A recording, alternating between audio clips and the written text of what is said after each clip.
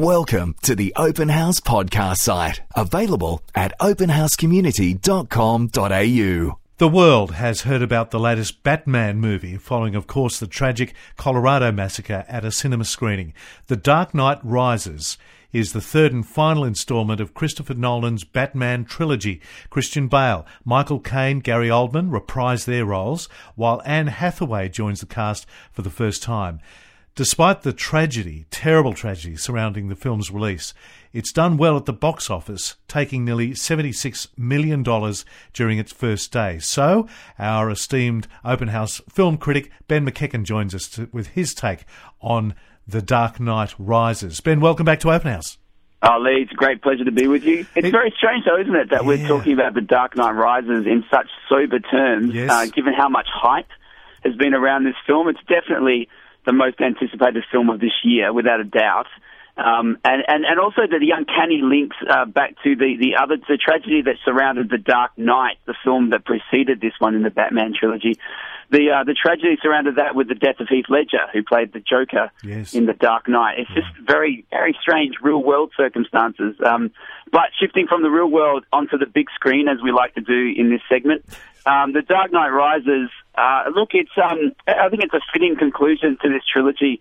So these are the most recent Batman movies, and for anyone that remembers the Batman films from the 90s, particularly the last few ones the one where George Clooney played Batman. I don't know if you remember that, but the difference between those Batman films like Batman Returns, Batman Forever, the difference between those, and they were so cartoony, so kind of overblown, so kind of slapstick almost. The difference between those and what the British director Christopher Nolan has done with Batman Begins, The Dark Knight, and now The Dark Knight Rises is extraordinary. And effectively, he's turned superhero movies into art. And there was for many years there, people thought that it couldn't possibly happen. But Christopher Nolan's definitely done it, and again has done it in a very fitting way here with The Dark Knight Rises. So he's done it visually, but he's also done it in the screenplay. Yeah, I think he has. I think the screenplays of all three recent Batman films are great.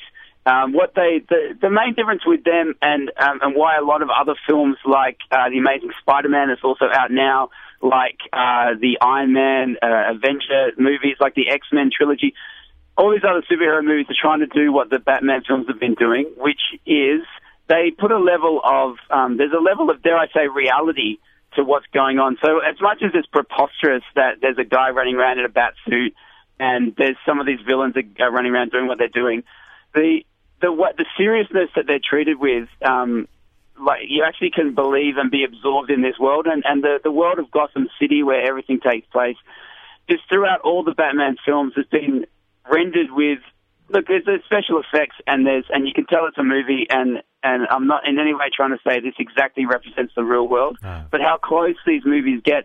And the main thing with these films, I think, is that the villains in them and what the villains are doing and what they quote unquote stand for, I think is really, really chilling and like promotes so much, should promote so much thought in the audience that it's just much more terrifying than you get in other movies where, I don't know, like some giant creature is the villain, or just some maniacal evil genius who has got a couple of, super weapons in their arsenal. Like what these villains are doing and why Batman's going up against them, I think is what really propels the storylines along. Without giving too much away about the plot, what are we driven to think? What are we going to be thinking as we see this plot unfold? That's a really good question. Very similar to The Dark Knight, but it's also very similar to what happened in Batman Begins. I'm sure a lot of your listeners have seen both of those films. In short, what happens in The Dark Knight Rises is that Batman effectively comes out of retirement and has to fight this guy called Bane, who's like a massive, almost like he's like a wrestler. He's like a wrestler meets a terrorist meets a genius who's got this scheme to take over Gotham City. But to your question, what should you be thinking, or what do they get us to think? All of these Batman movies, what you find is the villains are effectively coming in to bring justice their way, or actually The Dark Knight, the Joker was much more about, he just wanted to bring in anarchy. So He just wanted to destroy everything to see what happens. So effectively take off the shackles of society and see what happens to humanity because of that. Because, like, deep down, we all don't want to be repressed. We don't want to be told what to do. We don't want to have boundaries.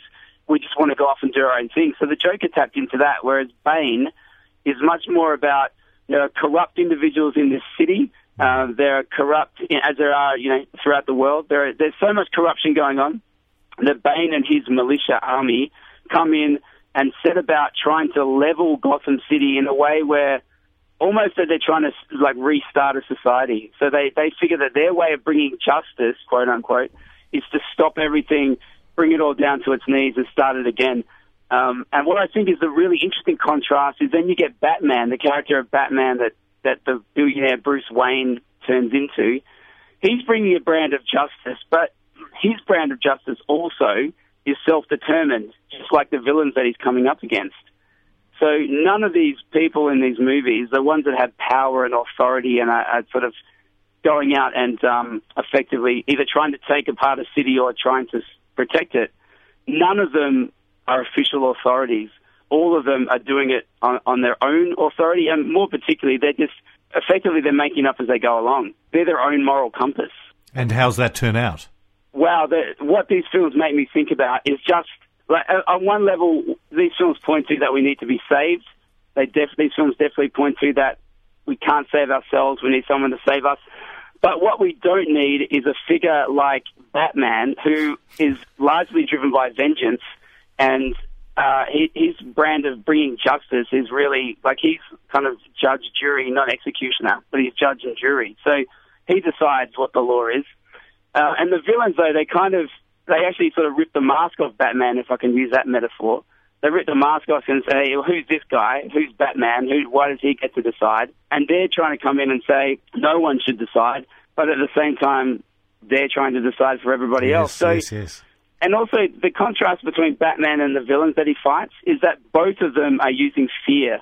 So Batman wants to put fear in the hearts of criminals, and the villains that he comes up against just want to strike fear in the hearts of Batman and everybody else. I'm sitting there thinking about, this might be a stretch, but I'm thinking about, the Old Testament and thinking about how often God said to his people, do not be afraid. And examples like, the book of Joshua, him talking to Joshua at the Promised Land, don't be afraid. Yes. And Jesus, talking to his disciples when they're freaked out, when they're going across in the storm in the boat, they think they're going to die at sea, and Jesus just calms the storm, tells the storm to be calm, and says to them, why are you afraid? I'm watching movies like Dark Knight Rises, seeing all this fear that's on screen and how fear is used as a weapon.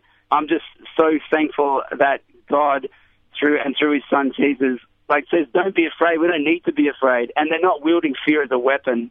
Instead, fear is just wrapped up in the comfort and love and security of God. There's a better way. Ben McEachen, thank you so much. Good on you. Thanks, mate. Always a pleasure. We hope you enjoyed this Open House podcast, thanks to Christian Super and Real World Technology Solutions. To hear more from Open House, visit openhousecommunity.com.au.